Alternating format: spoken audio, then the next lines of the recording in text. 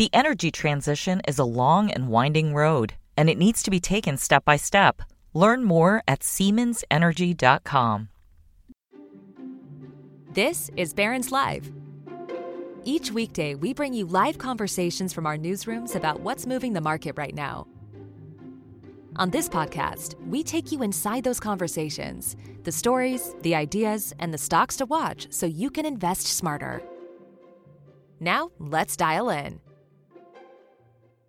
Hello, everyone, and welcome to Barron's Live, our daily webcast and podcast. I'm Lauren Rublin, Senior Managing Editor of Barron's. Thanks for joining us today to learn about the week ahead in stocks and the outlook for global energy markets. My guests are Barron's Deputy Editor Ben Levison and Jonathan Waghorn, manager of the Guinness Atkinson Global Energy Fund. The ticker is GAGEX, and the Guinness Atkinson Alternative Energy Fund. That is GAAEX. Jonathan is dialing in today from London. We really appreciate that because it must be dinner time where you are, Jonathan. I'm hungry, but I'm okay for a bit yet. Okay, hang on with us for half an hour. So with oil trading above 90 a barrel and energy stocks really on fire, it seems a good time to take a closer look at the sector.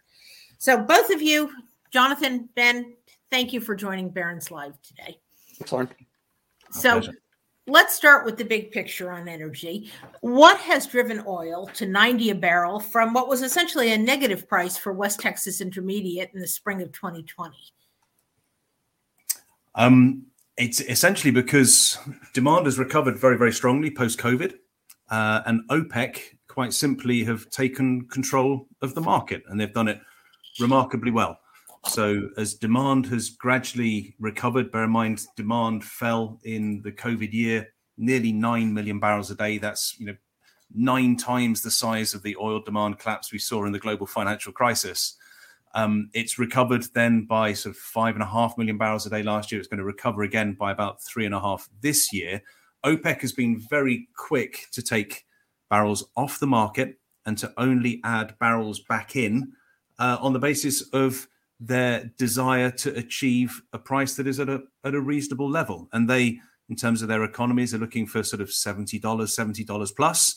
So they're recouping a little bit of what they've lost over the previous couple of years. There's very little other oil that can come into the market in the short term. So very good market control ultimately by OPEC. They're in the driving seat here and controlling prices. And where does this put the U.S. shale business? Is it not much of a factor these days? It's still very, very much a factor, one that we keep a very close eye on. If you go back and think about the size of the US system, the US onshore is about 9 million barrels a day. It's a very short cycle, very fast payback, very quick return operation. And the rig count there and the number of wells being drilled and production typically will react to underlying prices. That's the way it's always worked in previous cycles. So the Permian rig count, Permian being the kind of the biggest area for US unconventional, has gone from 100 rigs to 300 rigs to 100 rigs to 400 rigs. It fell back down to 100 in 2000 in and around COVID, and it's rebounding. It's now sort of 250 to 270 rigs. So there's activity picking up. The industry, the drillers are getting back to work, the E&Ps are, but at a lower rate than we have seen in previous rebounds. So there is a good deal of capital discipline happening in the US onshore space as the companies are reacting to, I guess, shareholder pressure, a desire for greater free cash flow generation, for greater dividends, for greater share buybacks. Don't go ahead and just drill and produce extra oil that puts pressure on the market, that forces OPEC to essentially drop prices and get things back under control again. So really, the US industry is one at the moment, and I stress at the moment, is showing very, very high levels of discipline. The current earnings season that we're going through, we're seeing slightly different opinions from, let's say, Conoco and Exxon talking a little bit more about growth, Chevron and Hess talking about more conservatism. The US onshore industry is not out of the question here at all.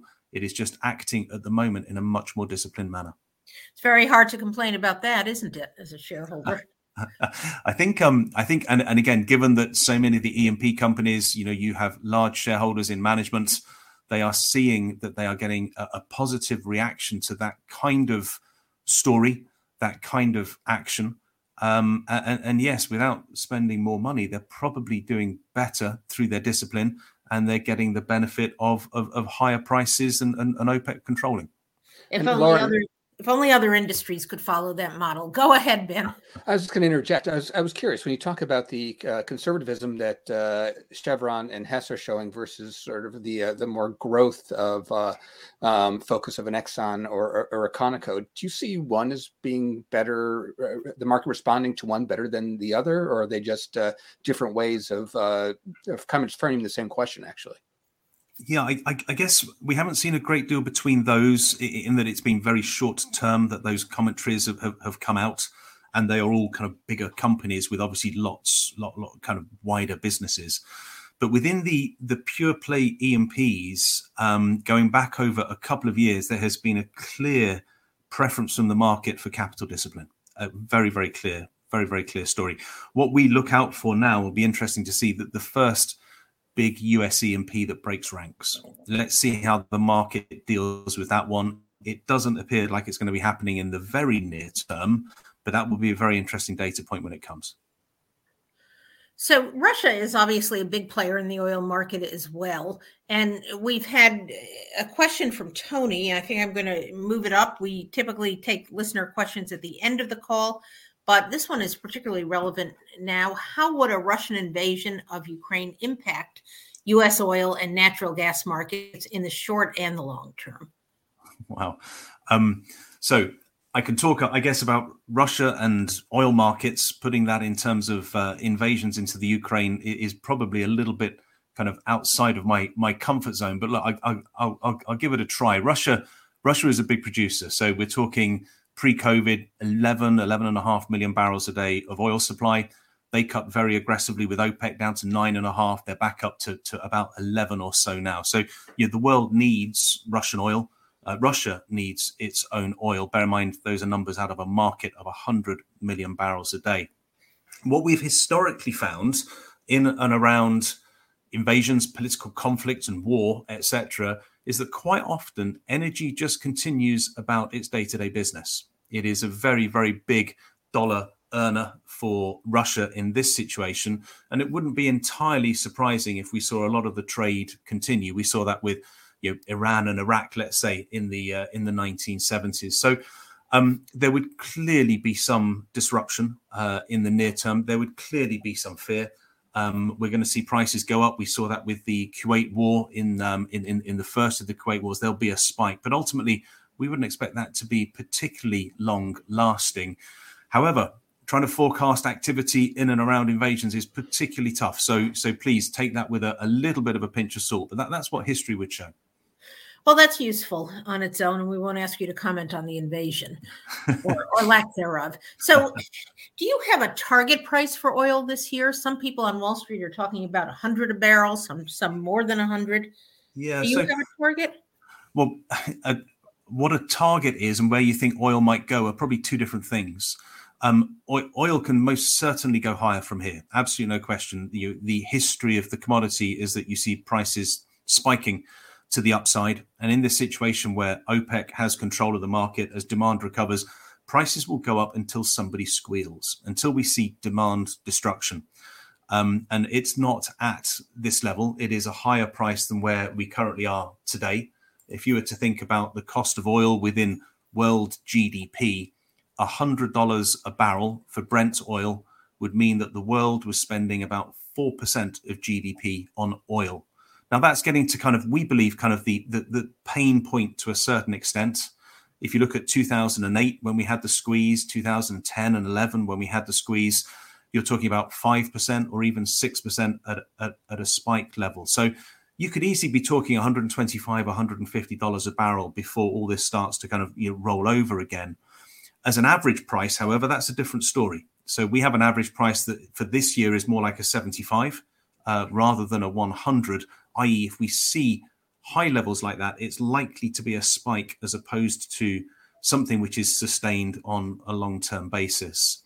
Looking slightly longer term, then you've ultimately got to say, well, what is the price in this market that makes sense for everybody? What's the price that keeps OPEC happy? What's the price that allows the US shale system to grow at a reasonable rate, but without growing too fast? What is the price that allows the world economy to grow at a reasonable rate? And it's probably at the minute something in the order of $65 to $70 a barrel as a longer term price. What we're going through here is a real kind of recovery of demand, OPEC keeping control. So I wouldn't expect these prices to be sustained, particularly long term, but I wouldn't expect them to be priced into equities at the minute either. Interesting. I imagine if you get up to 125, 150, that's a political problem as well. It's most definitely a political problem. I mean, from the point of view of gasoline prices in the US, as an example, that's always a really, really difficult topic. It is a raw input into the world economy, full stop. So, low prices and particularly high prices are really not good for anybody. Longer term, if we have particularly high gasoline prices, the relative economics of electric vehicles improves. People will buy electric vehicles, and you'll see then demand will disappear longer term. Something to consider for sure. So we've heard a lot about the obsolescence of fossil fuels, the coming of the EV revolution and so forth, but there's no evidence yet that we're done with traditional oil and gas. Jonathan, when do you expect demand to peak, and what are the implications of that? Yeah, so we expect demand to peak probably in and around 2030. I expect it to be a reasonably shallow, flat peak. Our expectations of that year have probably come forward a couple of years in the last couple of years as well. So things are moving this way. The drivers behind that ultimately are the electrification of transportation. So 70% of all oil usage is in transportation. So where we start to see electric vehicles, etc., that is oil demand being displaced. And we have some reasonably aggressive forecasts on the electrification of transportation. We have had for a number of years. So we think that 20% of all new car sales will be electric vehicles in 2025. A half of all sales will be electric in 2030. And then all new vehicle sales will be electric in 2040. And we run those numbers through. We still end up with oil demand growing to 2030 because oil is used elsewhere. It is used in petrochemicals. It is used in heavy vehicles. It is used in air transportation and shipping. There are a lot of other areas of energy demand that cannot be electrified quickly and easily. So despite EV growth, we would still see oil demand going in to the end of this decade, a reasonably shallow decline thereafter. The use of oil is not over by any stretch. That's good to remind people. So I want to come back to energy stocks later in the call and the energy transition, but I want to give Ben a chance to talk now. And I'm particularly interested in the latest market news, which is all about mergers and acquisitions. Rumor has it that Amazon and others are mulling a bid for Peloton Interactive. And today we learned that Frontier is buying Spirit Airlines for almost $7 billion. So let's start with Peloton, Ben. It's the ultimate stay-at-home stock. It's had a mighty fall from a share price in the 160s, I believe, to the mid-20s. It's about 29 today.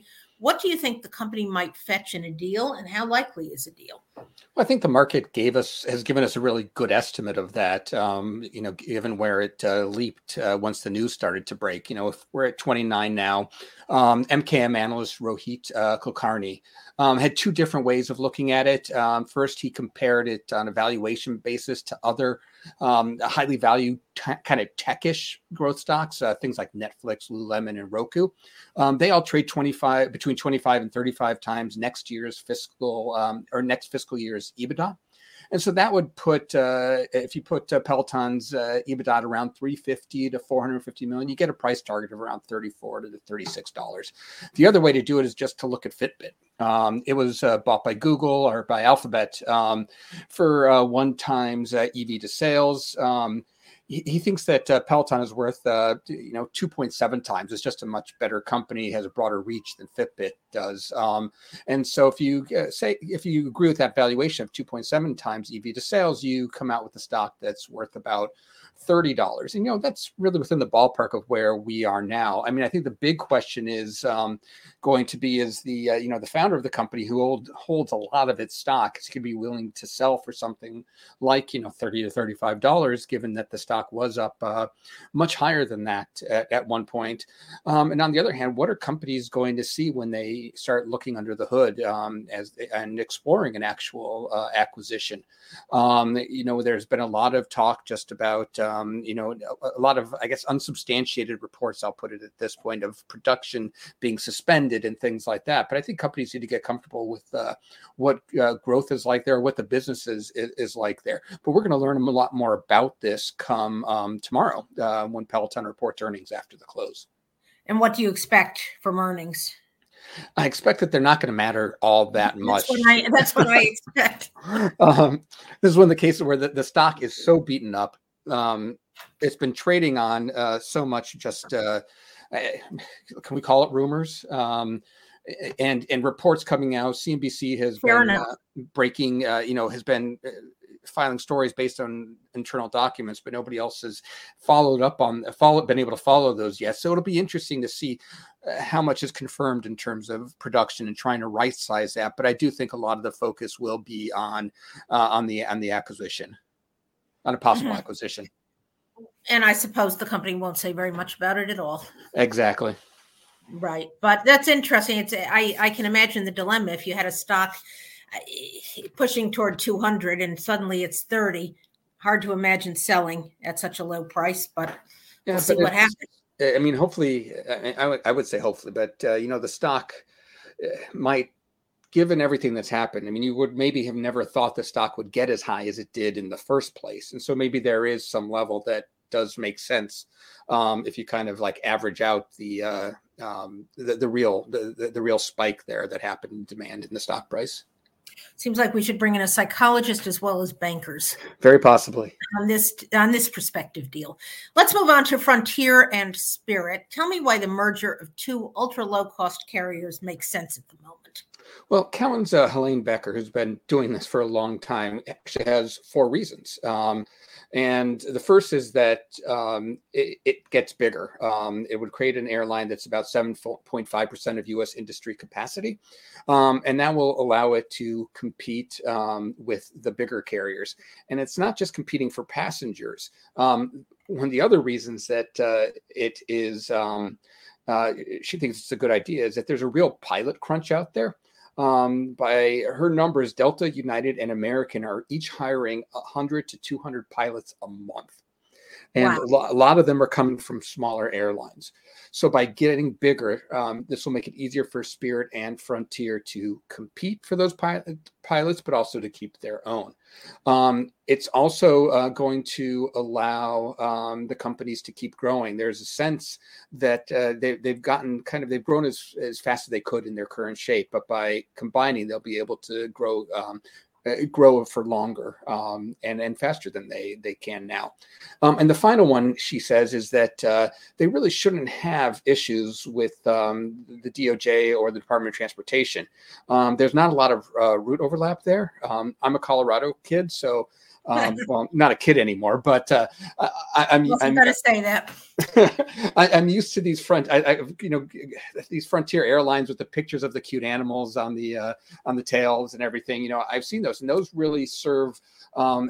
Frontier mainly has its capacity in the West. Spirit, on the other hand, has more of its capacity in the East. So combining them makes a lot of sense in terms of that lack of overlap, and it also makes it easier to make the argument to regulators that they should allow it to go through. Absolutely, that makes a lot of sense to me. So, what's the broader outlook for M&A this year? Well, it seems like it's going to be a continuation of what we had before. There's going to be a lot of it. But because of the focus by regulators on trying to limit monopoly power, at least one person, Citigroup Scott Kroner, doesn't expect the deals to be very large deals. What we saw last year was that there was a huge surge in the number of M&A transactions, but the value of those deals was actually below pre-pandemic levels. And that's the kind of thing he expects to continue. As activity picks up, M&A picks up usually, but the deals will be on the smaller side just to avoid the regulatory scrutiny. Jonathan, do you see much M&A in the oil patch when you look out over the next year?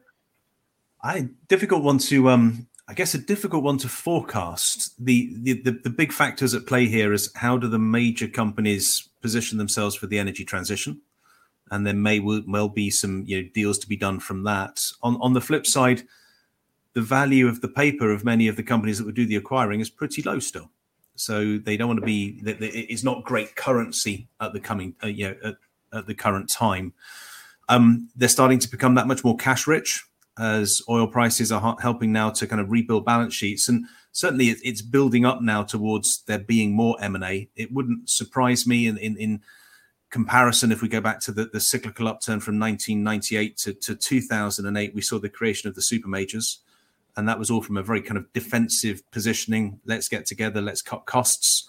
Let's improve our return on capital employed. Let's build businesses that can really last. It wouldn't surprise me to see some of that happening, in the year or two ahead. But it's always a difficult one to forecast. But there's plenty of opportunity out there, it seems. You mentioned the energy transition, and I wanted to circle back to that. Tell me a bit about the timeline you see, and we'll start with that, and then I've got some follow-up questions. Yeah, sure. And this can take a 2-hour discussion. It's decades. How about 2 minutes? It's going to be a nice quick one. It is literally decades. It is 20 or 30 years that this will be happening over. So, the transition is one where we see growth of variable renewables. So that's wind and solar taking market share and generating electricity at the expense of coal. Natural gas still has a role to play. I've talked about oil still peaking probably in and around 2030. So we can have a transition. We can have rapid growth in the variable renewables whilst the fossil fuel story still kind of continue, although coal suffers. It's one where we see the transition, but we also have tremendous growth in demand that needs to be satisfied. So we need to see all the different forms coming together. We think of this very much as renewables and fossil fuels, as opposed to renewables versus fossil fuels. And key to all of this is efficiency. It's much easier for us as a world to be more efficient in what we consume and to allow that decarbonization, that transition, as opposed to adding more and more variable renewables, which requires then storage and hydrogen and extra complications to make that available to us at the time that we want it to be. Driven by economics, driven by policy to a certain extent, but very, very much economics being the key driver of it, and providing, we believe, some very, very interesting long-term stories that will play out on 10, 20 and 30-year views. So many people are eager to hop on board now, fearing they might miss the great transition. What is the best way to invest in the coming transition at the current moment? Well, you're speaking to a man that manages a fund in the area, so I have a very simple answer to that. We try to build a fund of companies that are well placed to benefit from it. I think the transition, however, provides opportunities on both sides. So your questioning is kind of leading to the fear that oil demand is going to disappear. We don't think oil demand disappears. We think oil companies, oil and natural gas companies have good businesses ahead of them. How do you invest in that? Well, look, I mean, our fund, as an example, trades on 9 times earnings for this year, has a 5% dividend yield. There's a 10% free cash flow yield. So this is very, very low in terms of absolute valuation. It's trading at about 0.35 times price to book of the S&P 500. So a real discount story, very non-consensus, very contrarian opportunity in the conventional energy companies, because they're increasingly being kind of priced for their businesses disappearing. And we don't think that happens in the transition.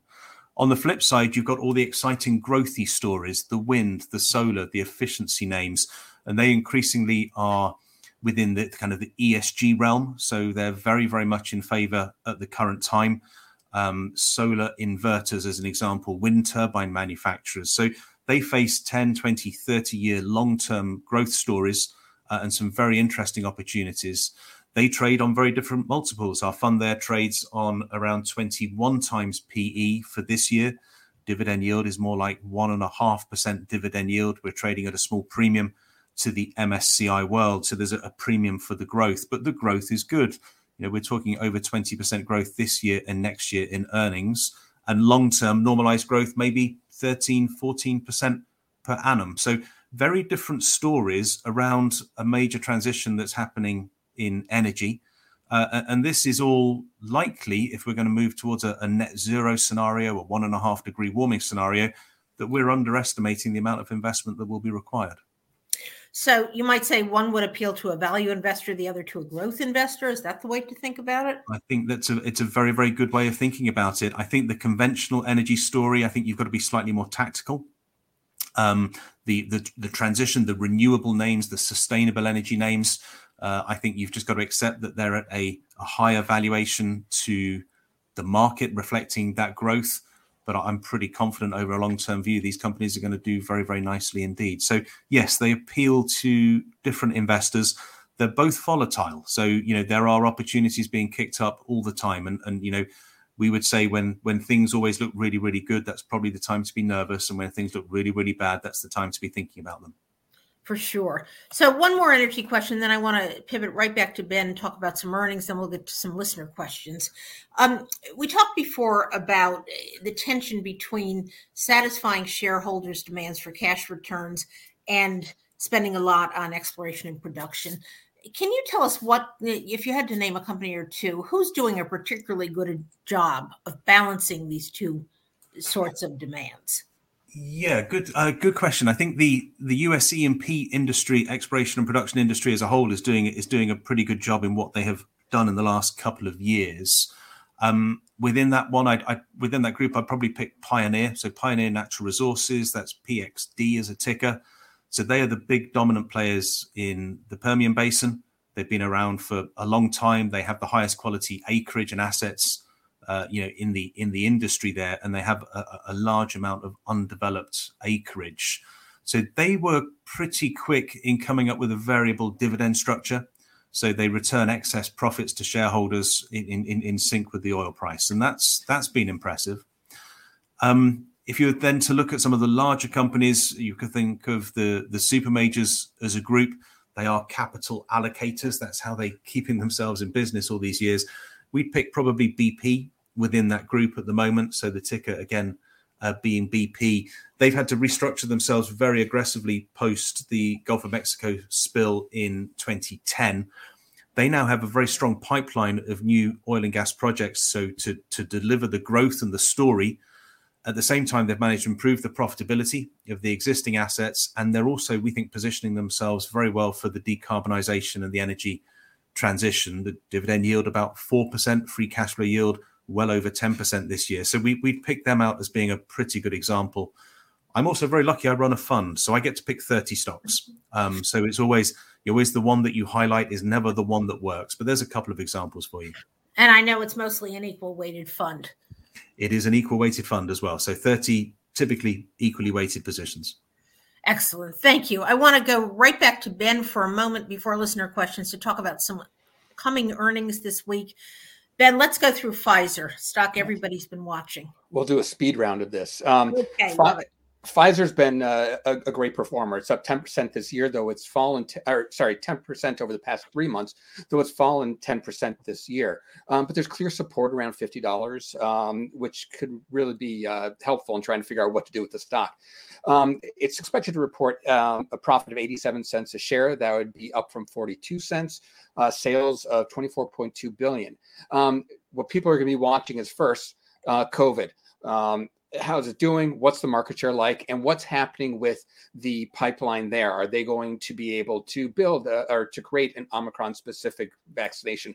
Is this something that will have a longer tail than I think I think people are hoping it has a longer tail, because if it doesn't, there could be problems. People are going to be wondering about the other drugs in its pipeline. It has a flu vaccine, for instance, that is due in the first half of this year. We'll see what they have to say about that. And finally, investors are going to want to know, what are they going to do with all that COVID cash? It's really been a windfall for Pfizer.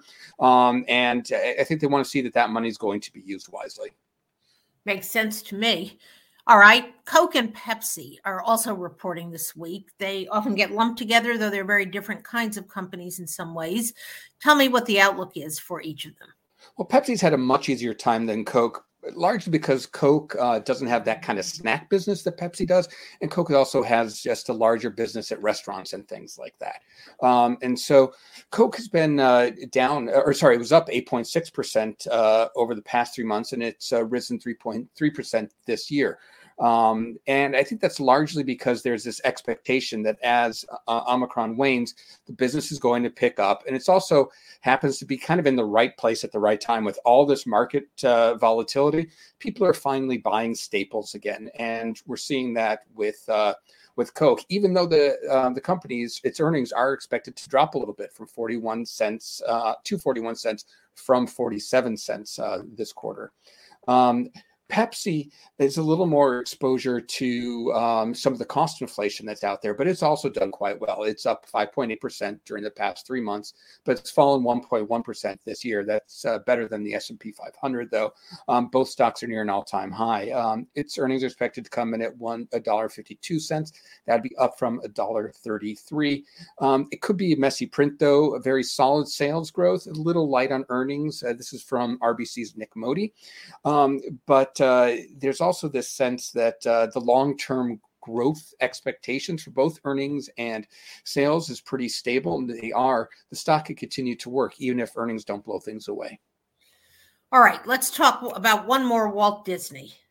Disney.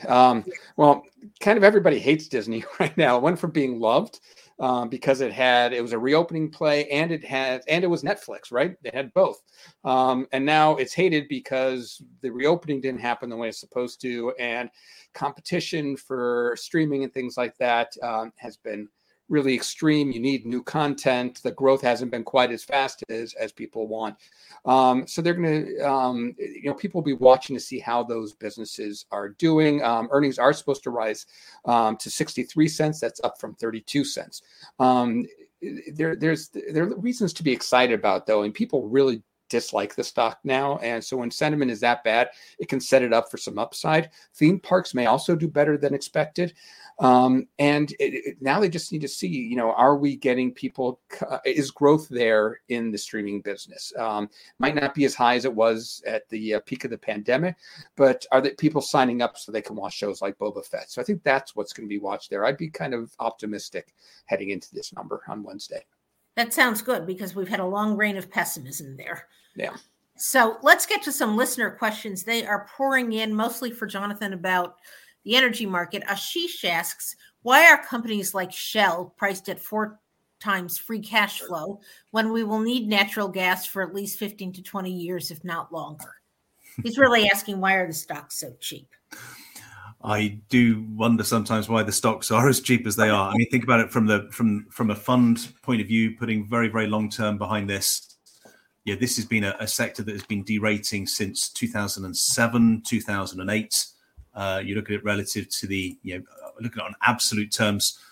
Price to book in 1998 was about 4 times. It's now at sort of 1.5 times.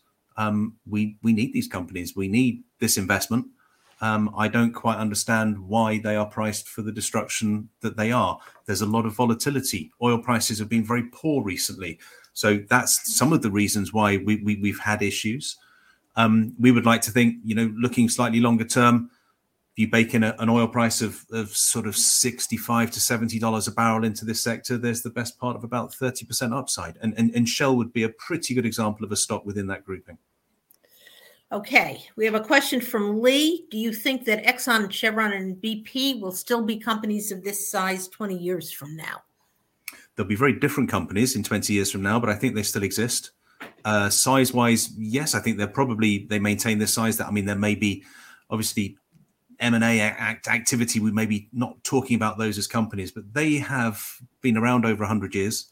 They've dealt with energy transitions before. They understand the big picture, and I would back them to be positioning their businesses in economically attractive, reasonable return areas to sustain those businesses and those models for many years ahead. So they won't be the standout winners, they won't be the standout losers, but I do believe they still exist, and they will become much more energy companies than they will be at the minute as oil and gas companies. That's a good point. Jonathan asks, what do you think of the Chinese oil companies as long-term investments? They tend to be valued at a lower PE level.